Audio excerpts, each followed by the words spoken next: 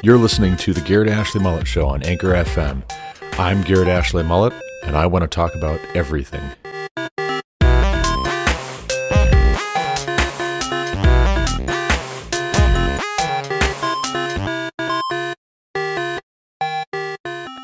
Welcome back to the Garrett Ashley Mullet Show. This is, of course, Garrett Ashley Mullet coming to you from Greeley, Colorado for episode 556 of this podcast. If you are familiar with firearms, you will know that that is a common caliber for the AR-15. It is a 556 episode. No, we're not going to talk all about guns in this episode, but I will just briefly mention that 556 is a good round. It's an okay round anyways. Today is Friday, February 10th, 2023, to give you some additional numbers to think about.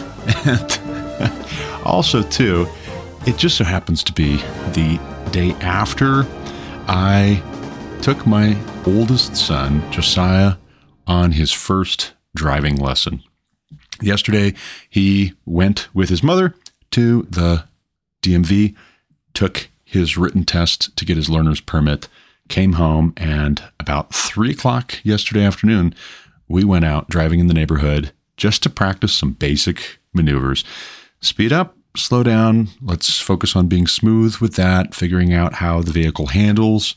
Also, let's practice observing the speed limit and the stop signs and traffic, pedestrians, all the rest.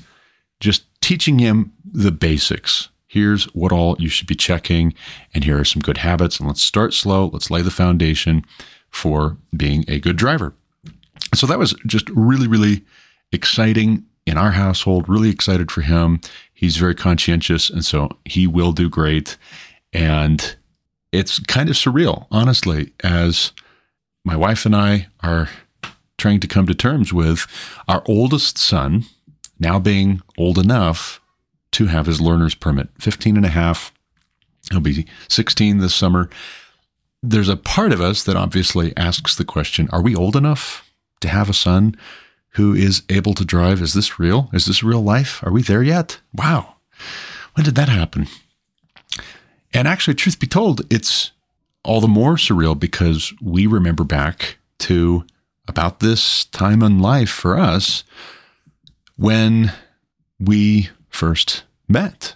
It wasn't all that long after I got my learner's permit that Lauren and I actually met for the first time. It was around that time. It was around that point that we met for the first time. And initially, we did not get along super well. We got on each other's nerves a little bit. And I'll admit, I pestered her. I was the one that was annoying to her first. And then her being irritated with me caused me to be irritated right back. Like, why are you irritated with me? Now I'm irritated that you're irritated. But we worked through that. We talked about it and compared notes and became really good friends. And in the course of becoming really good friends and talking about life generally, it occurred to me that my being able to talk with her comfortably was very, very important. That was very dear to me, that I believed I was able to have conversation and open up and be honest and be real.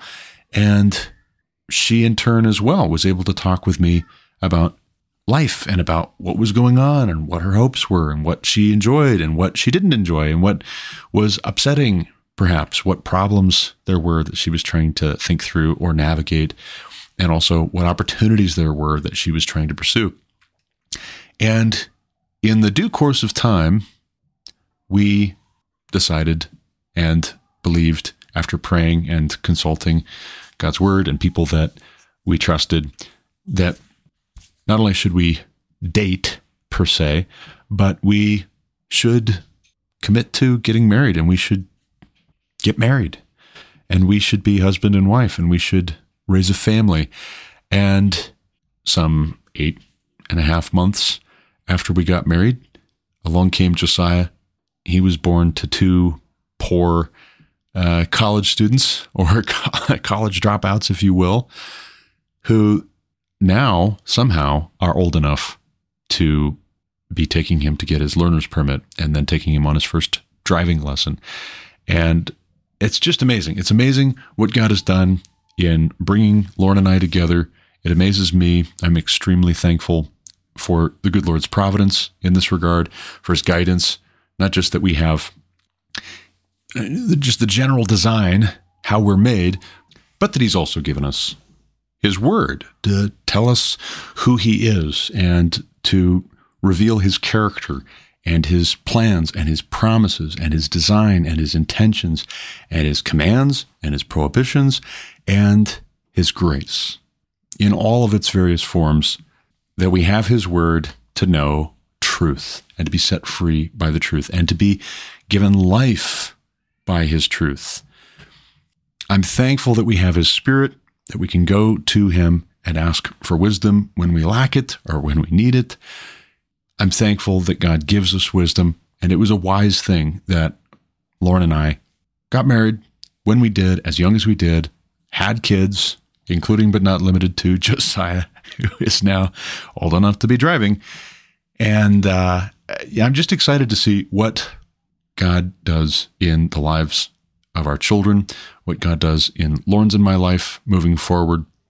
We are by no means perfect people. We do not have it all together, but he gives more grace.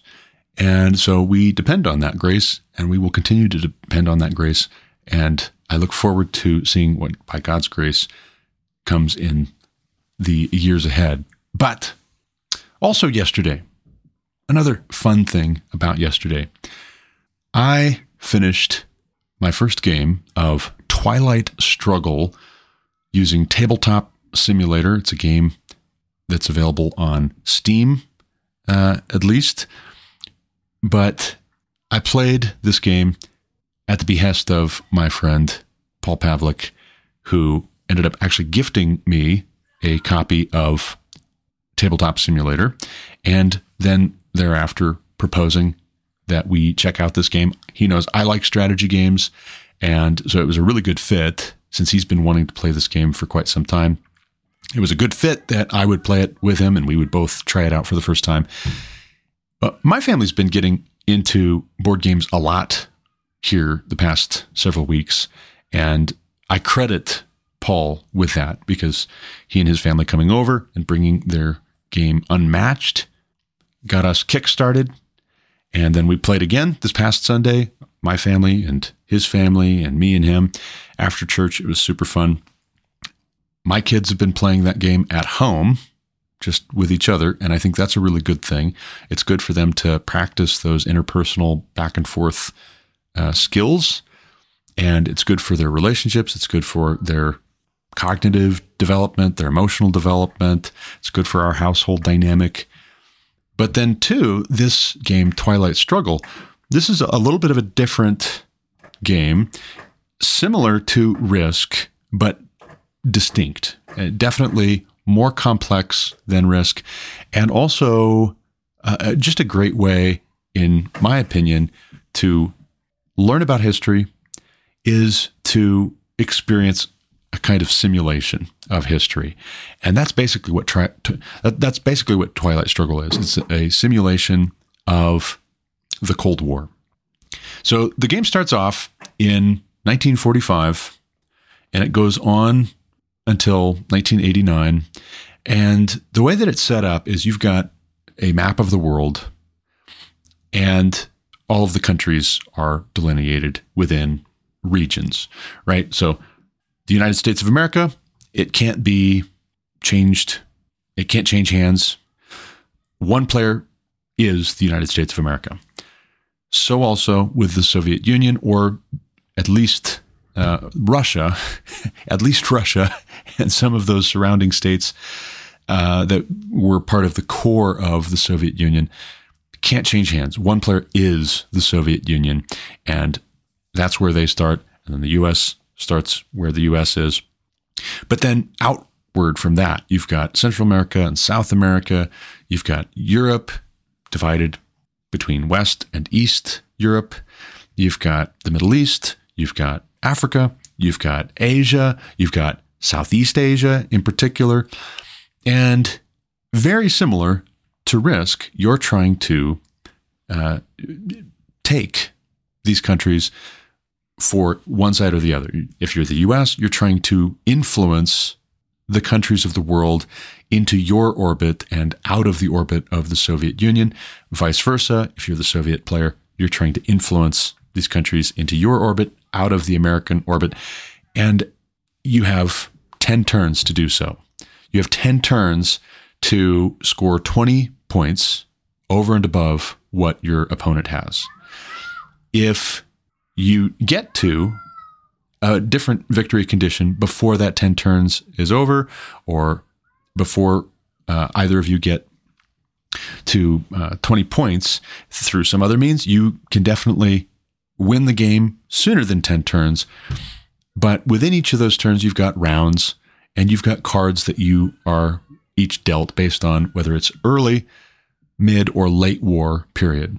So depending on the timeline, whether you're closer to 1945 or 1989, you get different cards that correspond to events or personalities that were in that time frame. And you get to play those cards, but some of those cards are decidedly Soviet in their effect, and some of those cards are decidedly American in their effect. But then you get both, right? You get Soviet cards, you get American cards.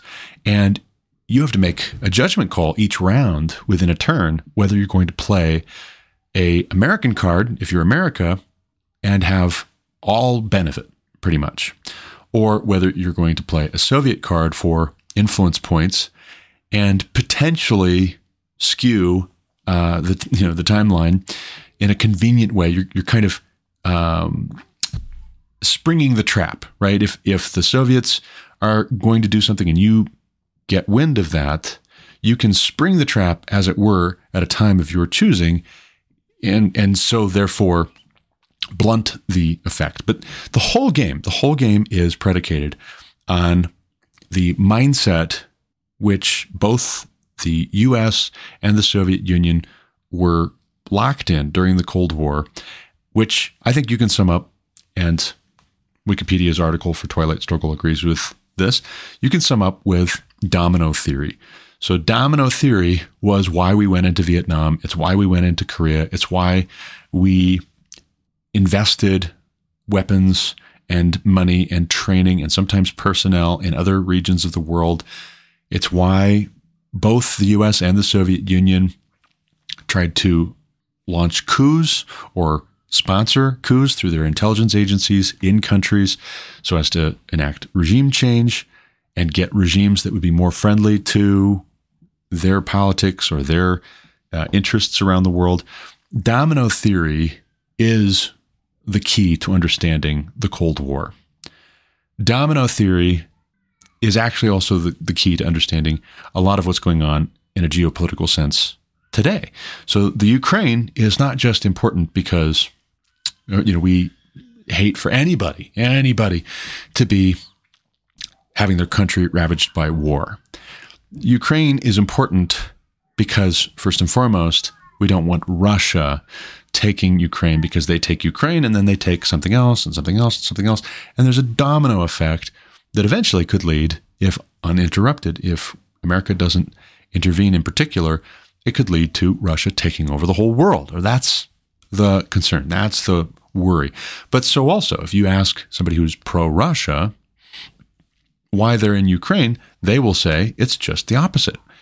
If we allow Ukraine to go over into the orbit of NATO and the EU and the United States of America, well, then that also is going to be a domino effect in our direction, and we can't allow that. So we're going in, we're going to have an extended military exercise, i.e., we're going to invade Ukraine and essentially, ravage the country until it surrenders and gives up, and it's ours, as a show of force and also as a very practical and utilitarian, either, depending on how you look at it, act of aggression to try and take over the world, or an act of defense to keep the other side from steamrolling you. And so here we are, right? Here we are looking at the situation in Ukraine all over the world. Everybody is looking at this. Also, the potential for a hot war over Taiwan. If China tries to take over Taiwan, there's the potential for an out-and-out hot war. Well, in the lead up to prevent things going hot to where the United States and the Soviet Union, reborn in the form of Russia and China, to prevent us from launching nukes at each other and having thermonuclear war that would destroy the planet, destroy all life on planet Earth, we're doing this cat and mouse game constantly. And there are all these events and personalities and personages and all of this careful curation of the news and public discourse that's going on and public perception that's going on, so as to accomplish a victory for one side or the other, or at least to prevent a victory for the other side in very non-linear ways, in very indirect ways. See also B.H. Liddell Hart's strategy, the indirect approach. Instead of us just throwing down and having an out-and-out hot war, we're going to have a cold war where we're going to try and jockey for a position in various non-violent ways, you could say even passive-aggressive ways.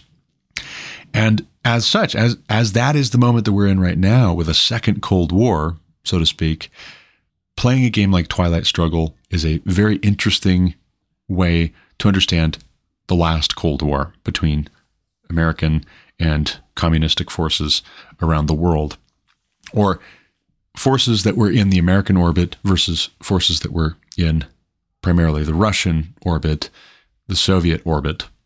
But we finished up our game last night, had a great time, really enjoyed playing that with Paul, and I would love to play it again. I think the first game we played, very long, very similar to Twilight Imperium, which is a sci-fi game. That's another story, but that's a game I've talked about on this podcast.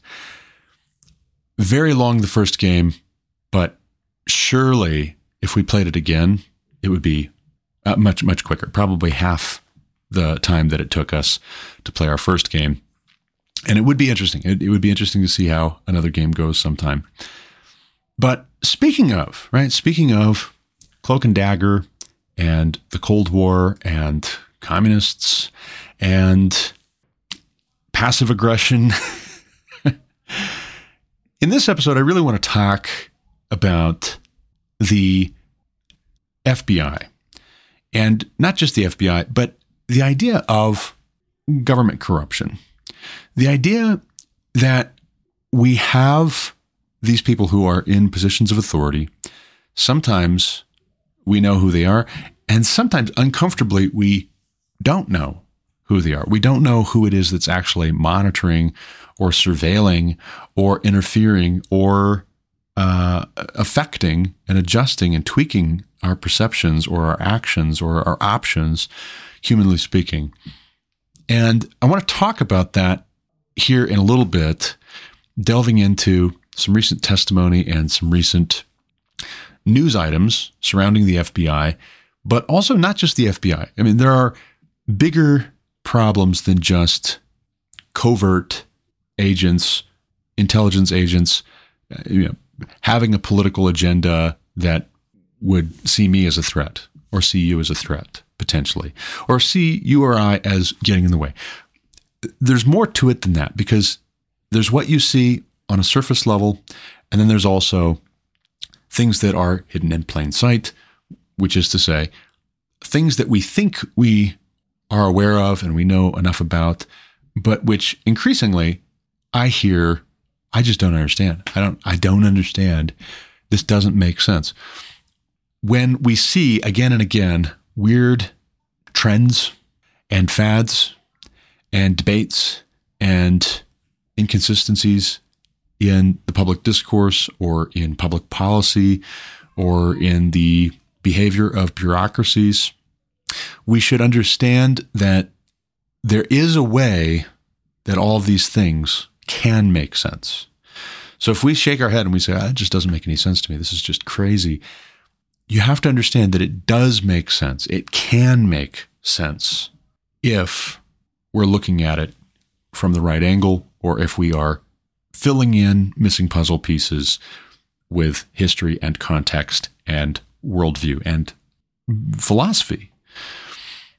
And what I mean by philosophy is, what is the philosophy of somebody who goes rogue at the FBI and decides to start targeting, conservative Americans in politics and in the general public? What is the philosophy of somebody at a big tech company who decides that you just don't need to be heard anymore? Your account doesn't need to be active anymore. You don't need to be on this platform anymore because you're not safe. What is the philosophy of somebody who is pushing for the use of preferred pronouns, even by school children? That the idea that school children in our public schools could get in trouble, they could get punished, even expelled, if they misgender somebody or if they use pronouns that the other person doesn't want them to use, but which do, right? But which do correspond to the gender of the other person, the assigned gender, aka how God made them actually initially. If they're a boy, we're using male pronouns. If they're a girl, we're using female pronouns, because that's just the way that it is. That's right. That is right, and that is good, and that is true. And if you're trying to force somebody to use other pronouns that don't correspond to their actual gender, well then, the other side of the coin is that is bad. That's evil. That's corrupt. That's false. It's a lie. You're trying to get people to affirm a lie. Now, why would that be, right? A lot of us are saying, well, that just doesn't make any sense. I'm so confused, and this is just crazy. And it's like, well, yes, it is crazy, but there are some non-crazy people who are pushing this because they have a certain view of the world, and they have a certain philosophy, and they have a certain larger ambition, which they see this as being a way to further, right? And I would say this is from a cultural standpoint, from a domestic, just our own internal affairs societally here in the U.S., there is a domino theory playing out in these things that actually makes them make sense. It makes them make sense when you put these seemingly disconnected, unrelated elements into that kind of a framework. And you realize that some non-crazy people, at least if we're speaking in a clinical sense, some very non-crazy people, some very rational, successful, sharp, if not wise, at least very clever, at least very shrewd people are pushing this. And why is that, right? What are they believing, or what do they know, or what do they want that makes it make sense that they are doing and saying the things that they're doing? Are they really taken in? Are they really crazy? Are they really deceived? Or is there a way that we can understand their engagement that makes sense, actually, without just saying they're crazy? I think there is. I really do. I think there is, and I think it is to our benefit to consider what that common thread is and what the alternative is to supposing that they're just all bonkers. They all need to be in straitjackets and mental hospitals and on medication. Just here close to home. Here close to home. There's an article from Trevor Reed, published just the day before yesterday in the Greeley Tribune. Civil Rights Division orders mediation after finding probable cause in discrimination claims against High Plains Library District. High Plains Library District is the local library here in Greeley. That is our library district. And the story goes as follows, and I'll just read from the top. The Colorado Civil Rights Division on Wednesday ordered the High Plains Library District to undergo mediation with a former librarian who accused the district of discrimination after her firing in December 2021. The division found probable cause in Brookie Park's complaints that she was fired from her position as the teen services librarian at the Erie Community Library based on her association with youth of color and LGBTQ youth. In November 2021, Parks previously said she received a note from Marjorie Elwood, the district's associate director of public services, about a couple programs Parks had planned, including a Read Woke Book Club, a program during Pride Month about the LGBTQ movement, and an anti-racism workshop for teens. She was told the book club had to be renamed and the other programs canceled due to their polarizing nature, she said. The district answered that the policy change that led to the programming changes was only part of the district's efforts to earn a Malcolm Baldrige National Quality Award, which meant making certain performance and resource considerations about what the district was offering. 1 month later, Parks was issued a written warning in a performance evaluation for events that were more than a year old with inaccurate or out-of-context information, she said. She was fired the next day. Parks hired Iris Halpern, a civil rights attorney and partner at Rathod Mohammed Bai, LLC, who identified the district's actions as discrimination. Parks, in February 2022, filed complaints with the Colorado Civil Rights Division and the U.S. Equal Employment Opportunity Commission. The division found that the warning issued to Parks was for incidents that weren't substantiated, including, quote, failing to step in and help with things, end quote, and looking, quote, withdrawn and unhappy, end quote, during meetings. The district maintains Parks wasn't satisfactorily performing her job duties and that the warning was based on, quote, poor customer service, negative behaviors, failing to attend to the important details of her job, and insubordination, end quote, according to the division's findings. According to the division, evidence shows Parks expressed to Marjorie Elwood, Associate Director of Public Services, and Eric Ewing, Associate Director of Human Resources, that the warning was in retaliation for supporting the closing of the district for Martin Luther King Jr. Day and for opposing the district's new policy that led to the cancellation of her programs. Ewing, according to the division, said High Plains Executive Director Matthew Hort made the decision to fire Parks due to, quote, the content of her rebuttal, end quote, indicating she wasn't going to address the concerns in the written warning. Hort, Ewing, and Elwood failed to follow up on Parks's rebuttal and to follow up with her allegations of discrimination and retaliation, the division stated in its findings. The division found that Parks was fired for, quote, pretextual unsubstantiated reasons and or for advocating on behalf of youth of color, LGBTQ plus youth and her programs which serve and or target marginalized youth, end quote.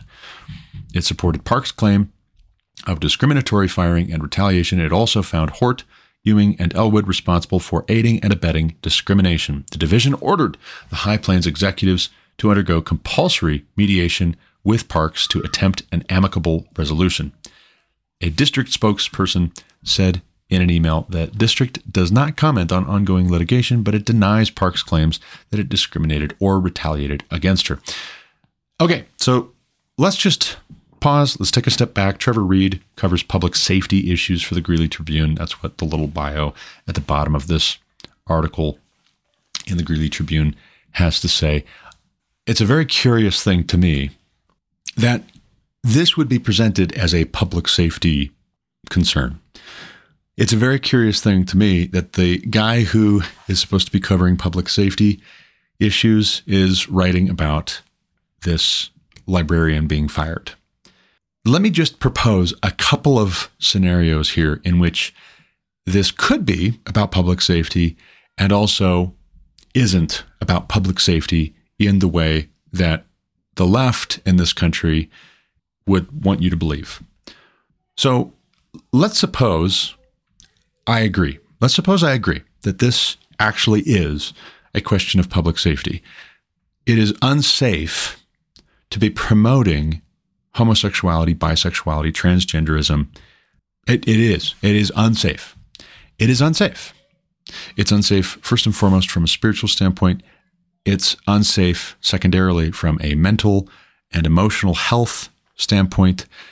It's also unhealthy and unsafe from a physical standpoint. This is unhealthy. This is unsafe.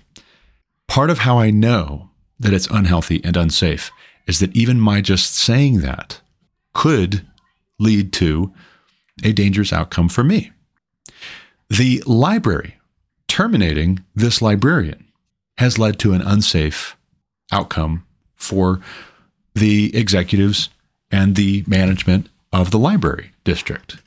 I know that this is a matter of public safety because exactly what the librarian is doing with trying to make this into a civil rights case is exactly what we will get more and more and more of throughout the community, throughout the county, throughout the state, throughout the country, if our libraries are enlisted, and they are being enlisted in promoting homosexuality, bisexuality, transgenderism, queerness, and just wait, soon to be pedophilia. Already, but wait, there's more. It'll get worse. I know that these things are unsafe already because people are being threatened. People are having their livelihoods destroyed. People are having their reputations destroyed. People are being thrown out of companies. People are losing their jobs. I know that this is unsafe because people are already being hurt by the perverts and the sexual deviants who realize that right now, if they claim victimhood status, they can victimize other people. They know this, and they are being rewarded for acting on that knowledge. And it is a culture war. It is a cold civil war, and we didn't start it as Christians. Now, if you want to know my truest, deepest heart on who started the culture war, I would say that prime of place goes to Satan as the instigator. Hath God said? Hath God said? Prime of place for the initiator of these culture wars is Satan himself. And then humanly speaking, in our context, you have folks like Howard Zinn and Margaret Sanger. You have folks like Saul Alinsky, like Barack Obama, like Joe Biden. Humanly speaking, in our cultural context, you have people like this librarian who were fired, who are the ones actually pushing for the radical redefinition of anything and everything, because what they really want is to redefine our wealth and power and status as theirs. They're not first and foremost trying to get equality. They're trying to get dominance, because this is about power. It's about terrorizing normal, healthy, and relatively sane people into submission. I know that this is a matter of public safety, but it's not a matter of public safety the way that the folks calling this a civil rights case would have you believe. It's just not. Now, I do find fault with the High Plains Library District in just reading this, if I'm getting the right impression. They ordered the librarian who was fired to change the name of the book club. They didn't want to call it a Read Woke book club because that would be too inflammatory. Now, here's my big question. If all of the same books are in the reading list and you change the name of the book club, all you've really done is made a cowardly move to avoid upset. And it didn't even work. It didn't even work. And you get no credit. You get no credit for that. So you might as well just say, actually, let's get to the root. The root is that this content is manipulative and abusive and corrosive and evil. This is evil content. And you can't just say free speech, free speech, free speech, free speech. You might be free to say evil things and to say things that are demonstrably false. You are free, but you are not free to say those evil things without consequences. There will be consequences. Even if only from the Lord God Almighty, you will be called to account for every idle word and for every untrue thing that you said. He hates lying lips. They are an abomination to him. Those who sow discord among brothers, he hates them according to his word. He hates those who stir up strife. He hates those who slander. One of the first 10 that were actually written by the finger of God on tablets of stone and given to Moses for the children of Israel, but not just for the children of Israel, also for us ourselves, I would say. One of the first 10 commandments is, thou shalt not bear false witness against thy neighbor. It matters a great deal. You might be free to slander your neighbor, as in you have the ability, you can choose to slander your neighbor. That does not mean you can slander your neighbor without consequences. And you can't just abracadabra the problem of the evil away by saying free speech, free speech, free speech. And to be very clear, why oh why is it a civil rights case to fire the librarian, but it's not an infringement on civil rights when people are able to bully and terrorize with woke ideology, with gender ideology, with critical race theory?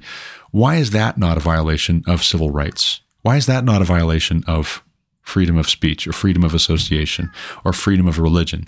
That somebody in a position of authority would terminate the employment of somebody under their employ, under their management, because they say, you're not doing a good job.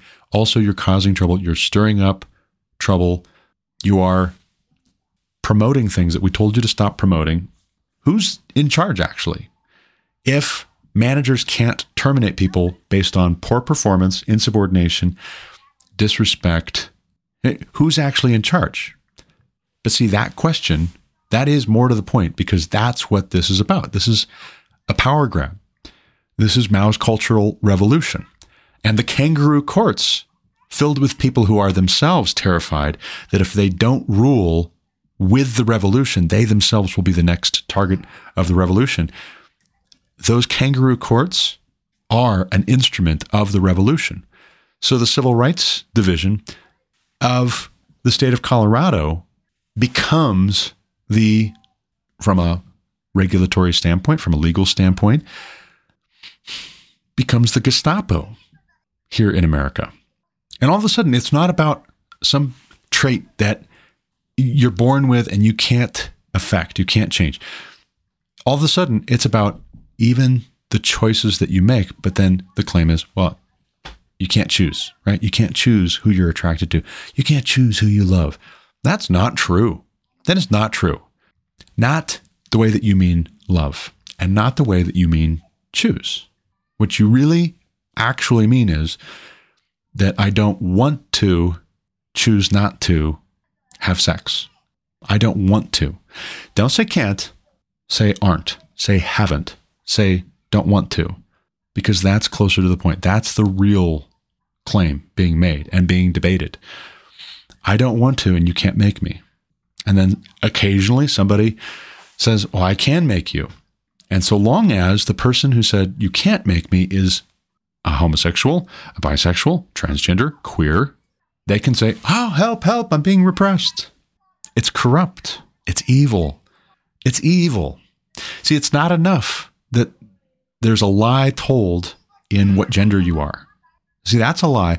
But if you're willing to lie on that, then why would it be too much for you to lie about being oppressed or having your civil rights violated?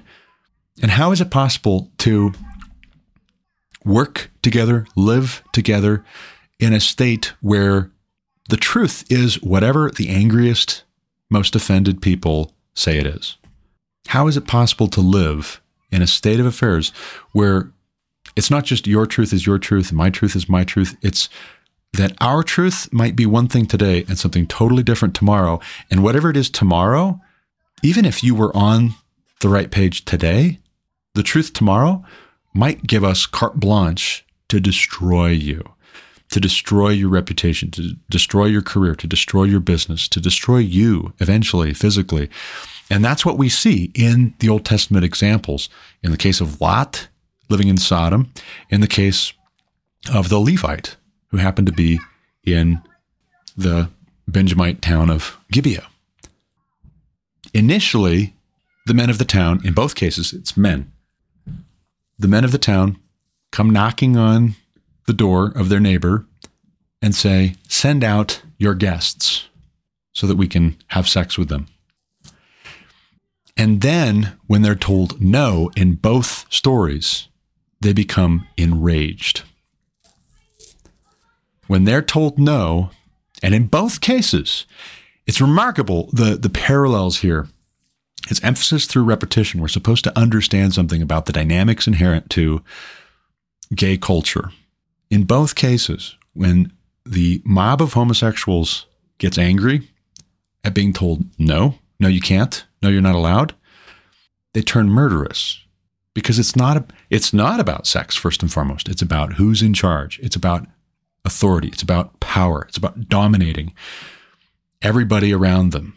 Because they themselves are dominated by and enslaved to their sexual appetites. They want everyone else to be as well. And a society cannot survive when that is a feature. It just can't. It is not compatible. In the case of Sodom, God himself destroys the city of Sodom. If there's not justice, humanly speaking, at a certain point, God will intervene and he will put us out of our misery as a people.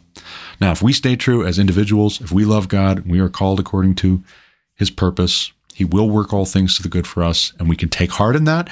We don't have to despair. We don't have to lose our wits. We don't have to freak out.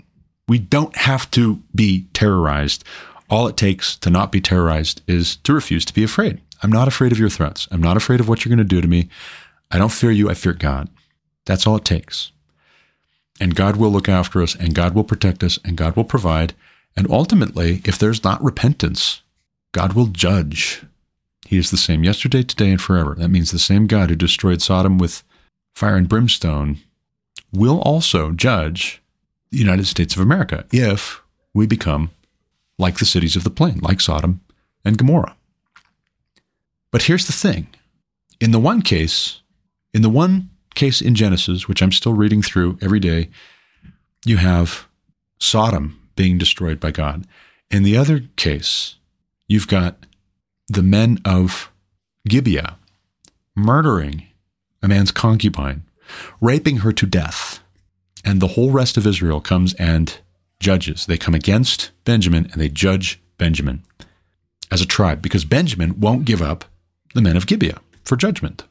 And it's not either or. It's not that the rest of Israel is taking matters into their own hands in an ungodly way. No, they are doing justice. Like Micah 6:8 says, do justice, love mercy, walk humbly with your God. If you have an opportunity to extend mercy and you can actually help somebody to come to a place of repentance by being merciful, absolutely do that. Don't be haughty and full of yourself as you're doing justice and loving mercy. Walk humbly with your God. Keep oneself unspotted from the world. But do justice, man. Do justice. God is going to do justice, and if we don't do justice, then part of the justice that God is going to do will be directed at us. And that's not where we want to be. We need to be warning, and we need to be calling to repentance while there is time for repentance. At a certain point, it won't be time for repentance. It'll be time for judgment. And at that point, it's too late. The common denominator here, why this is not just crazy, is because there's an incentive structure built up to reward people who claim to have been oppressed. And it doesn't mean that there's never oppression and nobody has civil rights and civil rights can't be violated, but you don't have a right to do wrong. That's the point. The common denominator here is that you have people wanting to claim as rights evil things that they say, evil things that they do. You don't have a right to do what is evil. You can't have a right to do what is wrong. You have the right to do what is right. But in order to do what is right, you have to know what is right, and you can't shout down people who tell you what is right and then turn right around and say, oh yes, I'm quite correct. I'm quite correct. I'm the victim. No, you're not. You're the villain. You are the villain of this story. Repent. And don't give into this. It's like rewarding a toddler when they throw a tantrum. If you reward tantrums, you will get more tantrums. If you reward the throwing of fits and violent outbursts and disrespect and nagging If you reward threats, you will get more threats. And then they will push the envelope and they'll see, hey, can I get more if I threaten even harder? And what if I just throw in a little bit of violence as well? Let's see how much more I can get out of this piñata. The angrier I get, the more unreasonable, the more vindictive. Moving on. Biden's State of the Union address was the second least watched of the last 30 years. And you won't believe where his largest audience came from. So get this. NBC News tweets out, President Biden draws second smallest State of the Union audience in at least 30 years. Viewership was down nearly 28% from the 38.2 million people who watched the president's address in 2022. The only smaller audience, get a load of this, the only smaller audience since 1993 was the 26.9 million who watched Biden's address to Congress in 2021. Not officially a State of the Union speech, since he had just taken office a few months earlier. That speech was delivered on the unusually late date of April 28th. So that is that President Biden holds the worst and the second worst place ratings in 30 years. Not the B reports what's most incredible is where he got most of those viewers. And this is a quote from NBC News. Biden's largest audience came on Fox News Channel, where the speech was seen by 4.69 million people, Nielsen said. ABC had 4.41 million viewers for Biden. NBC had 3.78 million. CBS had 3.64 million. MSNBC had 3.55 million. CNN had 2.4 million. And the Fox Broadcast Network had 1.66 million. I watched on YouTube, for what it's worth. Speaking of Joe Biden, I'm going to go ahead and play a short clip shared by Benny Johnson from PBS and NewsHour's interview with the president regarding classified documents. Here is what he has to say about what we're just now finding out. Take a listen. I made voluntarily, no one's had to threaten to do anything. Voluntarily open every single aperture I have with the house, offices, everything for them to come and look and spend hours searching my home. Invited them. Nobody.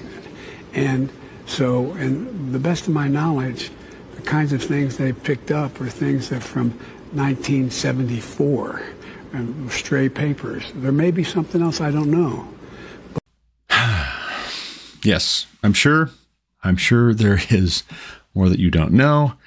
But 1974, really, 1974, classified documents from 1974. Is that to say that Joe Biden has been mishandling classified documents for almost 50 years at this point? Is that what I'm understanding? For almost 50 years? Very curious. Very curious. Maybe he'll file a complaint with the Civil Rights Division there in Delaware. Moving on. Speaking of civil rights, Montana is preparing to uphold the Constitution. Here's how the AP phrased it. Daniel Payne over at Not the Bee posted this one this morning. It's a embedded tweet from Ben Shapiro. Alternative headline, Montana bill would not force students to lie about reality. So the AP headline is Montana bill would let students misgender classmates. Amy Beth Hansen wrote that one. Montana bill would let students misgender classmates. That's quite a spin. That's quite a spin. This is not crazy. This is culture war. This is shock and awe. This is a power grab. It's domino theory, but applied internally to the U.S. Montana bill would let students misgender classmates. No. The Montana bill would protect students if they call their classmate the proper pronoun instead of the preferred pronoun. Because we should be free to call a boy he and him. We should be free to call a girl she and her. It's not crazy. It's evil to disagree with that. It's not crazy. It's evil. It's corrupt. It's malicious. It's unsafe. It's dangerous. It's a very, very dangerous place that we find ourselves culturally. People are being tagged for misgendering or so-called dead naming. They're being tagged for destruction. Do you know where the dehumanizing language is to be found? On the left, listen to how they talk about people such as you and I if we disagree with their transgender ideology. Listen to how they talk about us when we call for repentance of sexual immorality. Not claiming to perfection, but saying, this is bad. We need to call for repentance. We need to not affirm this. We need to not celebrate it. It's bad. I know you're enjoying yourself, but stop. Please stop. You're hurting yourself. You're hurting other people. And this is going to a very, very dark place. This is going to death. Please stop. Listen to how you and I are described, characterized, talked about, maligned, marginalized. We are the marginalized. And it's not important, first and foremost, who's the majority, who's the minority. It doesn't matter. The truth is the truth. It doesn't matter what you prefer. The truth is the truth. It doesn't matter how you feel. The truth is the truth. If your feeling contradicts the truth, then you should ignore your feelings. I'm not going to say you should repent of them, but you should ignore them. And if you don't ignore them, and if you claim that they somehow sanctify whatever you want to do, you should repent of that, because you will be willing to do literally anything when you feel like it. Historically, biblically, we know this. It's not theory, and it's not conjecture, and I'm not imagining it. But you are gaslighting me when you deny it. And you are slandering me if you call me ugly names for pointing these very self-evident, very obvious, very incontrovertible truths out. And you should repent of that too. You might have felt like calling me an ugly name, but that doesn't make it right. You don't get to just do and say whatever you feel like without consequences. There will be consequences. If not humanly speaking, in this life, certainly before our Creator. And so we should repent. We should avail ourselves of God's grace now when we can. Repent and live, or keep on and be destroyed and destroy yourself. Amy Beth Hansen and the Associated Press should repent, for instance, of this headline. And I'm sure the rest of the articles know better, but Montana bill would let students misgender classmates. No, actually, the Montana bill would protect Montana students when they correctly identify the gender of their classmates. You've got this exactly backwards, inside out, upside down. You're exchanging bitter for sweet, and you need to repent. You need to repent because you are part of the problem. You are aiding and abetting what, if uninterrupted, will be murder. Not of transgender kids, and not of homosexual kids, and not of bisexual kids, when they just break down because what you told them would make them happy. Yeah, they say, oh, it would just make me so happy to be the opposite gender. And you say, yeah, that'll make you happy, and that'll be really great, and you're so brave. When it doesn't make them happy, the dopamine dump, when they realize they got exactly what they wanted and they're still unhappy. In fact, they're even more miserable than ever because now they've got all these health problems. The dopamine dump, that's going to be where they're most vulnerable to committing suicide. Not when people like me say, no, that's not going to make you happy. It's going to destroy you. The most loving thing we could possibly tell these kids and adults, people of all ages, because it's not a factor of age first and foremost, except where teachers and activists are doing an evil thing to corrupt youth and to try and brainwash them and create an incentive structure for this, trying to get more of it. The most loving thing is to tell the people of all ages who are being sucked in by this, stop, don't do it. The most unloving and selfish thing is to affirm this moment, to endorse it, to encourage it. It's the most selfish thing. Moving on. Here's an article from the Daily Wire.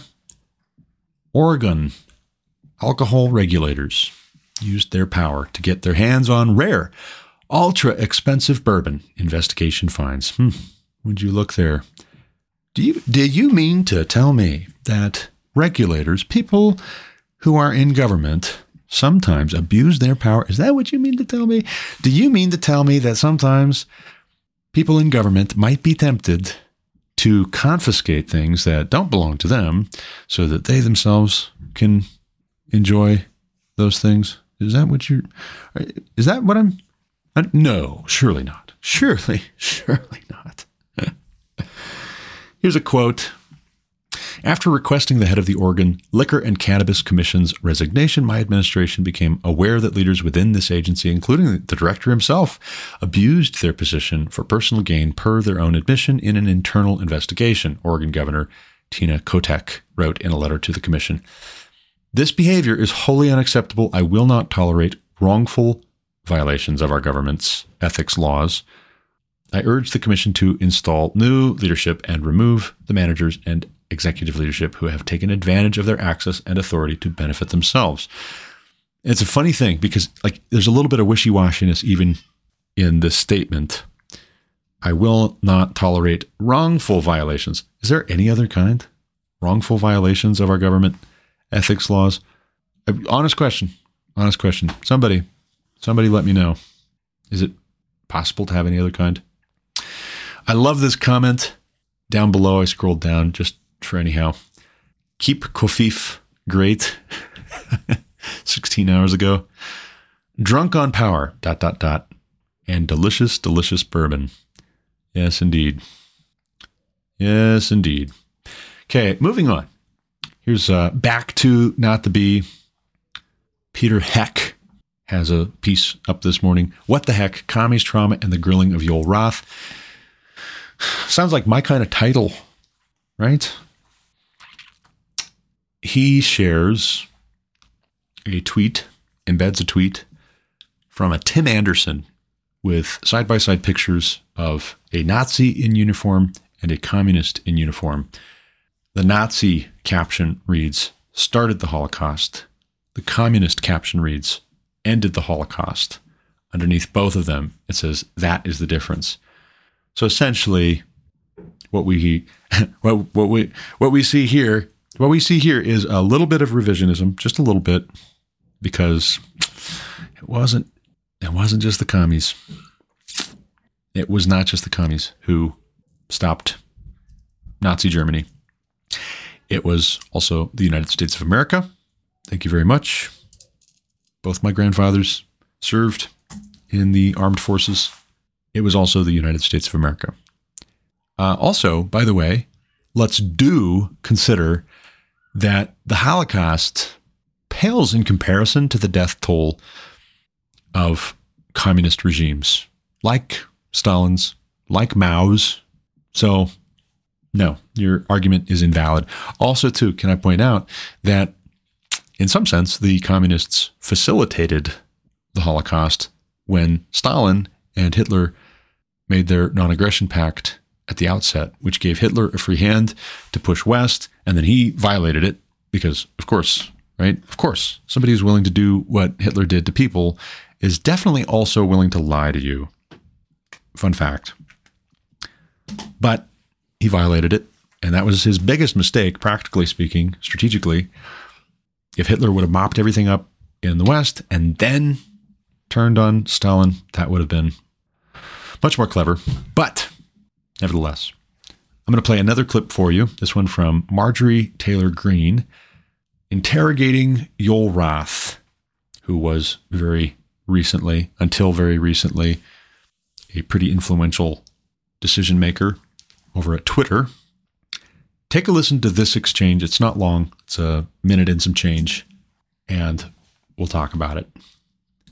Mr. Roth, as the head and trust of safety at Twitter, your ability, or should I say inability, to remove child porn. Now, here's something that disgusts me about you. In your doctoral dissertation entitled Gay Data, you argued that minors should have access to Grindr, an adult male gay hookup app. Minors? Really?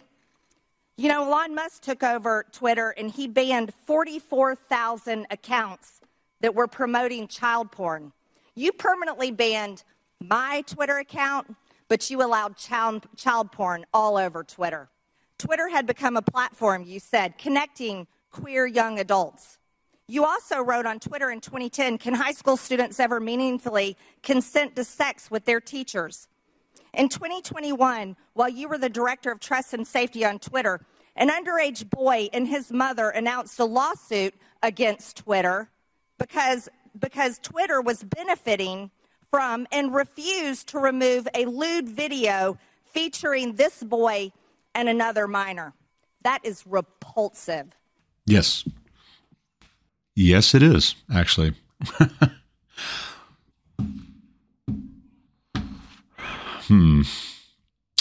Where to begin? How about the tweet of this video from C-SPAN?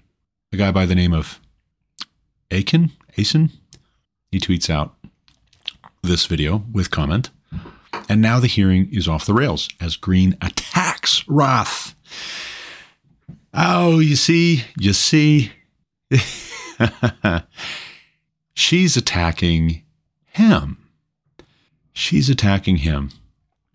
So he is the victim. Don't you see? She is the bad person, right? She is the oppressor. He is being oppressed right here. Josh P., Elon Musk is a fragile racist man baby. That's his name, supposedly. Probably not his birth name. That's probably not what his parents named him. Just a guess. At Chubby Navy Vet is his actual handle, account name, what have you. He comments in reply to the video.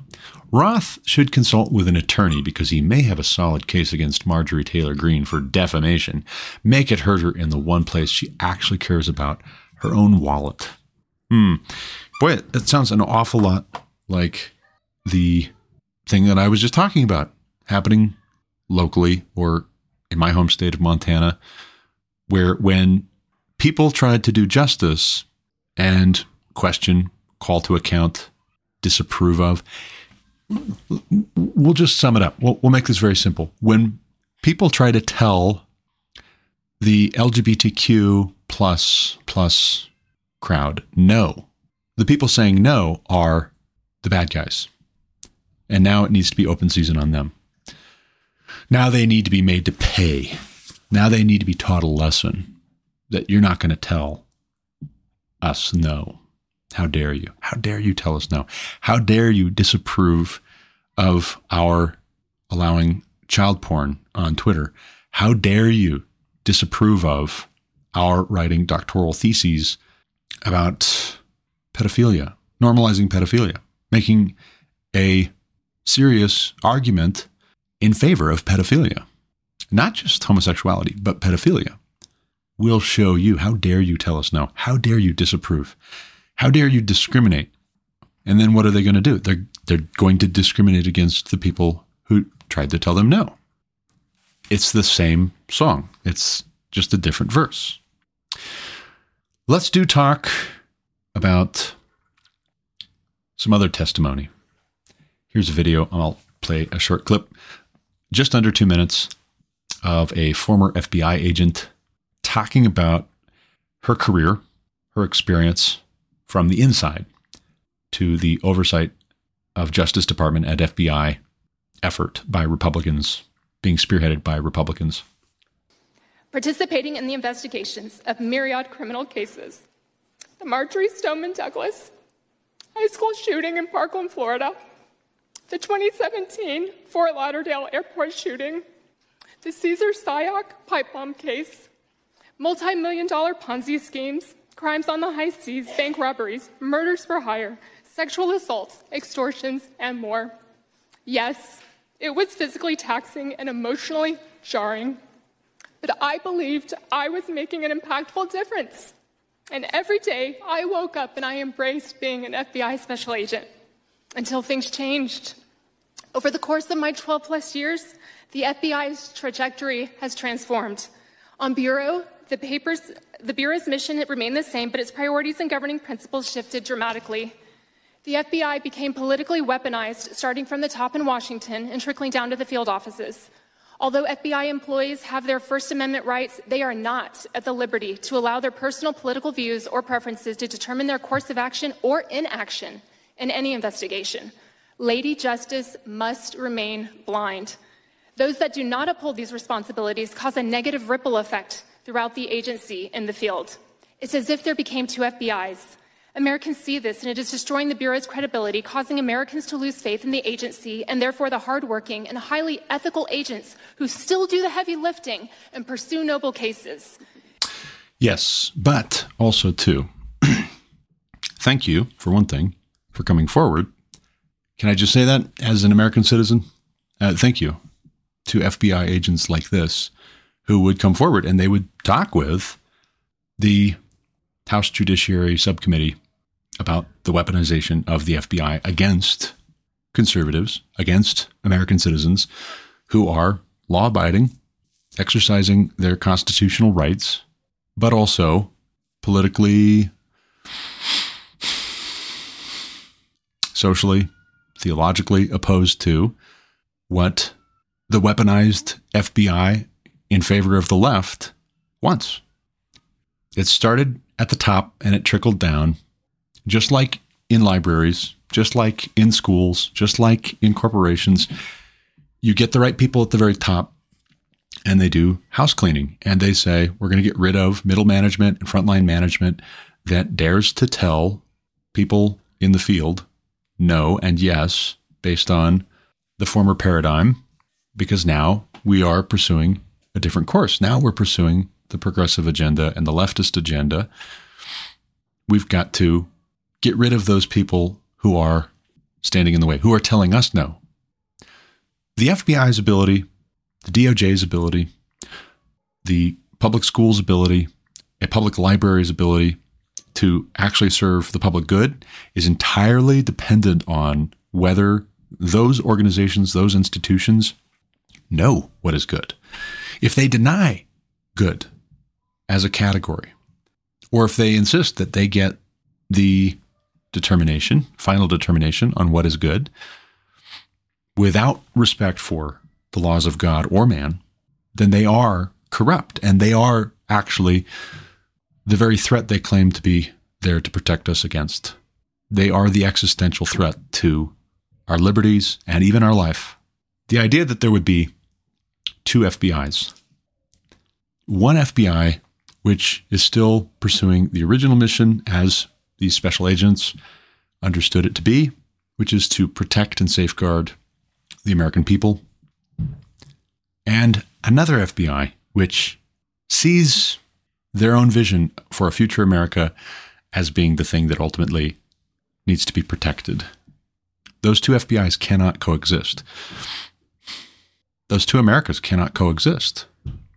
Not when the choice is, on the one hand, your right to do what is right, and on the other hand, the insistence that people have the right to do what is wrong, and anyone who says no should be destroyed. Those two paradigms cannot coexist. A house divided against itself cannot stand. Those two paradigms cannot coexist. They just can't. And they're not. And the sooner we get wise to that, the better. Here's another news item from the Daily Wire. FBI headquarters purges leaked intelligence document targeting radical traditionalist Catholics. Quoting the Daily Wire report on this, FBI authorities purged from its system an unclassified intelligence document that targeted traditional Catholics following a whistleblower leak. FBI whistleblower Kyle Seraphin says the document, first published in Undercover DC, specifically points to, quote, racially or ethnically motivated violent extremists in radical traditionalist Catholic ideology, end quote, through tripwires and liaisons, which are trusted contacts. Seraphin noted the FBI can employ threat mitigation against such groups ahead of the next election. The document draws attention to the so-called radical traditional Catholic, described as someone who rejects the Second Vatican Council as a valid church council, shows disdain for most of the popes elected since Vatican II, and frequently adheres to anti-Semitic, anti-immigrant, anti-LGBTQ, and white supremacy ideology. You know, what's curious about this? I'm not a Catholic, obviously, or maybe I shouldn't say that that's so obvious. Half my wedding party, when Lauren and I got married, was Roman Catholics who were friends of ours. But whenever people find out who don't know us very well that we have 8 kids, they say, "Oh, are you Catholic?" So I guess it's not so obvious that I'm not a Catholic to those who don't know me very well. Also, their next guess is always, "Oh, are you a Mormon?" No, we're not Mormons either. I have been told that we are better Catholics and better Mormons than the Catholics and Mormons that I've talked with a time or two. I've had Catholics say, like, "Oh, you're a better Catholic than I am." And I've had Mormons say, "Oh, you're a better Mormon than I am." But nevertheless, all the same, as somebody who is not a Roman Catholic, who is staunchly Protestant, I'm reading through the definition of who would be a radical traditional Catholic, and they throw in the term ideology and white supremacy for good measure, of course, but they throw in the term ideology. I think this has more to do with theology first and foremost, theology informing the political philosophy, but it's a odd look for the FBI to start infiltrating the Roman Catholic Church in America so as to identify who the most conservative Catholics are and to paint them as a threat. I mean, really? Really? I think that is unconstitutional. I think that is completely out of step with at least the principles that this country was founded on. Not that I want to see America become a Roman Catholic country, but that's just it. It's a hop, skip, and a jump away to having an established church in this country if the FBI starts figuring out or deciding who to target based on their theology because they're too conservative in their theology, too conservative in their doctrine and their opinions and their beliefs about church polity. We're just a hop, skip, and a jump away from an established church. And that church is not going to be a recognizable historic Protestant or Catholic church. When this is the expression of it, it's going to be a woke church. It's the woke church. It's the church of woke. This might as well be the Salem witch trials all over again, because that's the way these people are carrying on. That's the way they're acting. You just point the finger at somebody and you say, "Oh, I think they have had communion with the devil." Only it's opposite world, because people can literally make an entire Grammy performance out of pretending to have communion with the devil, literally, like publicly on live TV for the entire country and the entire world to watch and see. I mean, what does this do to our reputation as a country? That the rest of the world is going to see this being permitted, tolerated, if not affirmed and celebrated and defended and excused. It is satanic. So maybe that's actually a better way to describe it. It's not going to be the woke church. It's going to be the church of Satan, because it's Satanism. Is that who we are? Is that what we're about now? Going after conservative Protestants and conservative Christians and conservative Mormons and conservative even agnostics and atheists, because their sin needs to be punished. Their sin of homophobia, transphobia, their sin of problematic thoughts and tweets and discrimination against whoever the protected class is at the moment, because we've got to redistribute not just money, not just attention, power. You know who the first schemer for radical redistribution of wealth and power was? Satan. He wanted to redistribute God's power to himself, God's authority to himself, God's glory to himself. He also presented himself as the hero. It's not crazy It's upstream of crazy. It's evil. It's satanic. Literal, actual Satanism. And it can't be tolerated. It can't be accommodated. It can't be compromised with. It can't be affirmed. It can't be celebrated. It can't be allowed.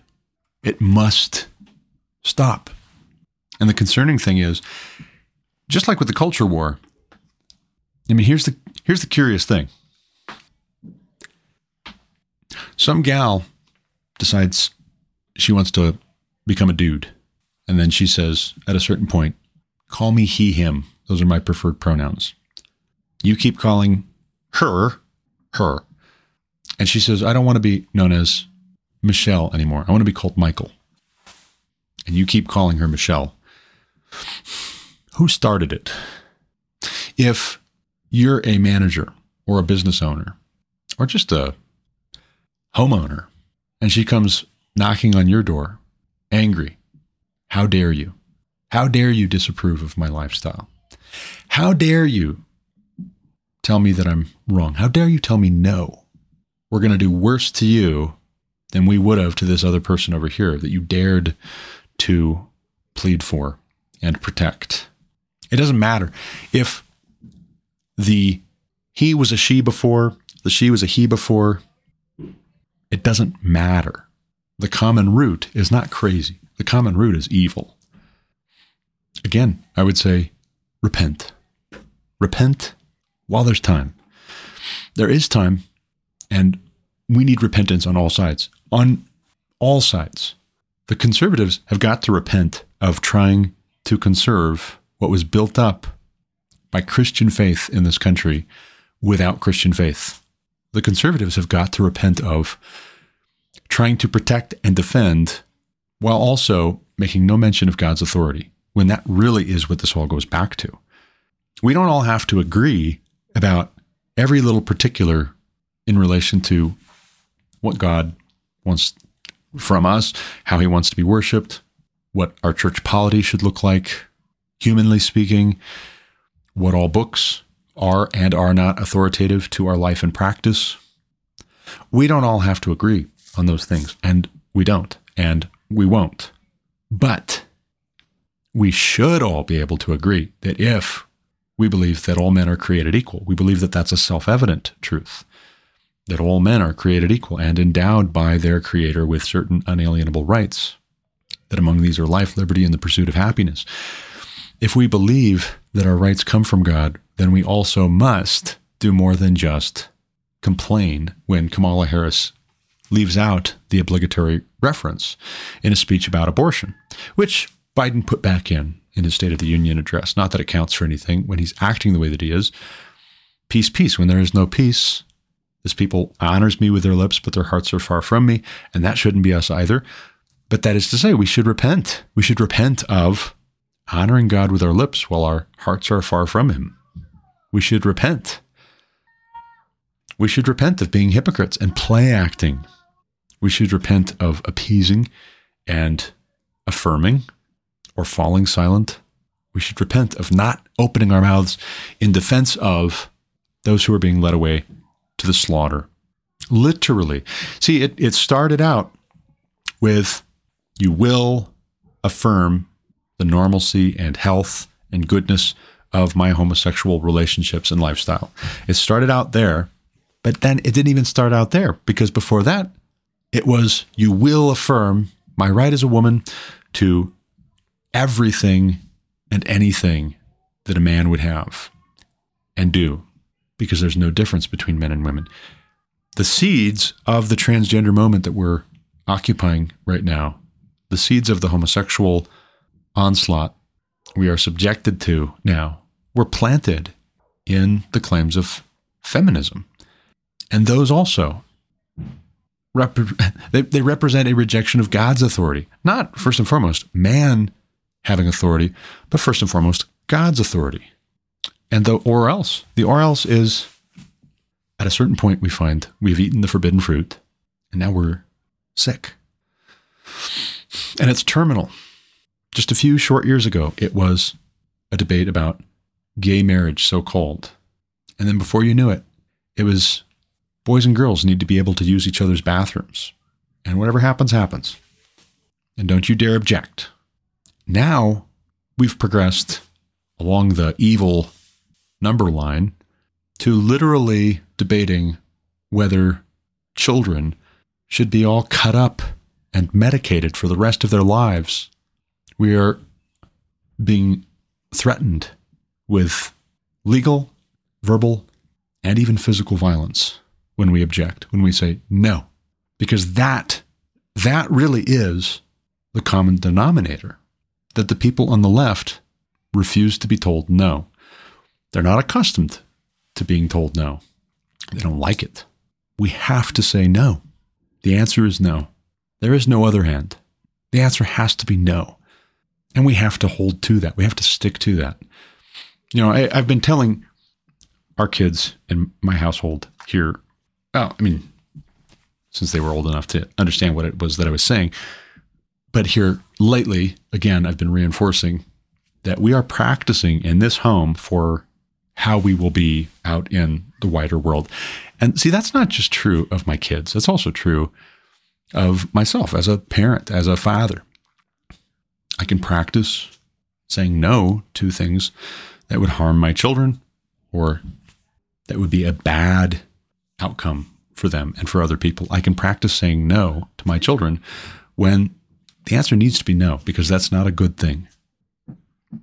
I can practice saying no if my kids say, "Oh, you never let me do anything fun," in a very hyperbolic way. I can practice saying no when they throw a fit and a tantrum.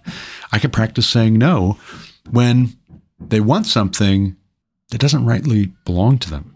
I can tell you as a father of 8, it is not unusual to have a dispute between children and for, as a parent, you to walk in and both are saying, "Well, he started it." One of them actually did start it. Now, they both might have participated in it spiraling up and escalating. They both might have been in the wrong, but one of them did actually start it. I always find that to be the case. One of them did actually start it. And if both of them misbehaved after the one of them started it, well, then they both do need to be corrected. They both do need to be reprimanded. But I'm practicing in my home, and you need to be as well. We need to be, all of us, not being bullied and not being nagged into just giving whoever's the whiniest, whoever throws the biggest tantrum, what they want all the time. We have to practice. And we've got to train our children to learn the meaning of the word no, to know what is right, to know what is good, to know what is true. Why? You might ask. Why? Why do we need to teach them those things? Why? What does it matter? Because apart from that teaching, they can't love God. They can't love other people. They can only love themselves in a self-destructive way. And that is what we are seeing. We are seeing that played out at scale on a national level and in concentrated high dosages in cities across the country. And the only remedy is going to be we repent. We repent of that reckless self-love that in the end will destroy the object of our desire, which is our own happiness, first and foremost. First and foremost, what pleases God? Ask that. Without faith, it is impossible to please God. But what pleases God? And what does faith look like? What does it sound like? What does it act like? How does it relate to the people around? Family, friends, neighbors, countrymen? What does faith live like? It's not crazy. It's upstream of crazy. It's a sin problem. And we need Jesus. When we have Jesus, we need to obey his commands. What is it Jesus says in the Gospels? What is it that he says? Anyone who hears my words and does not live by them is like the foolish man who built his house on the sand. We've got a lot of people who have heard the words of Jesus and they've built their houses on the sand. The storm is here. It's not coming. It's here. And it's going to get windier and it's going to get more violent. We've got to build on the rock. But how does that happen? How do we build on the rock? We hear these words of Jesus and we do them. And somebody will say, well, why do we need to do them? It's by grace through faith that we've been saved, not of works. No, you're right. And let's not boast. We're in no position to boast. But it's not faith without works. Faith without works is dead. Do we want a dead faith? Is that what we want? Do we think that that kind of faith can save? A dead faith can save? No, indeed. No, indeed. But again, to leave you on a happy note, there's a lot here that is concerning, disturbing, upsetting. We're not supposed to be anxious. Let's not be anxious. We're not supposed to be afraid of men. We're supposed to fear God. We're not supposed to grow weary in doing what is good. We're not supposed to hold on to anger, for the anger of man does not produce the righteous life that God requires. So yes, even our emotions come into play here. There is a righteous kind of anger, but be very careful. You're playing with fire. When you play with anger, be calm. In your anger, do not sin, and do not let the sun go down on your wrath. We do not mourn as those who have no hope. But that is to say, we have hope. I would say, as a Christian, that if it pleases God, then we have hope for this life also.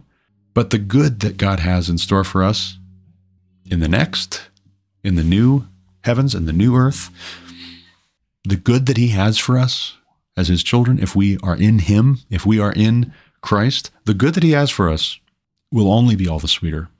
It will only be all the more pleasant and happy.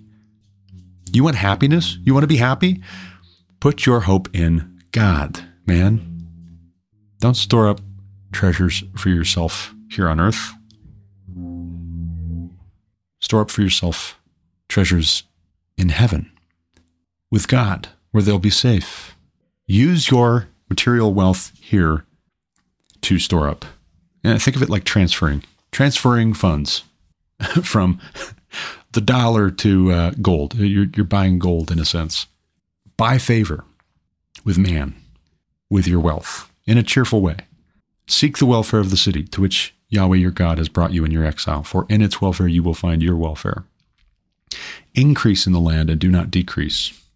And when it's your time, it's your time. But in the meantime, be busy doing good works, doing good things, thinking on good things, saying true things.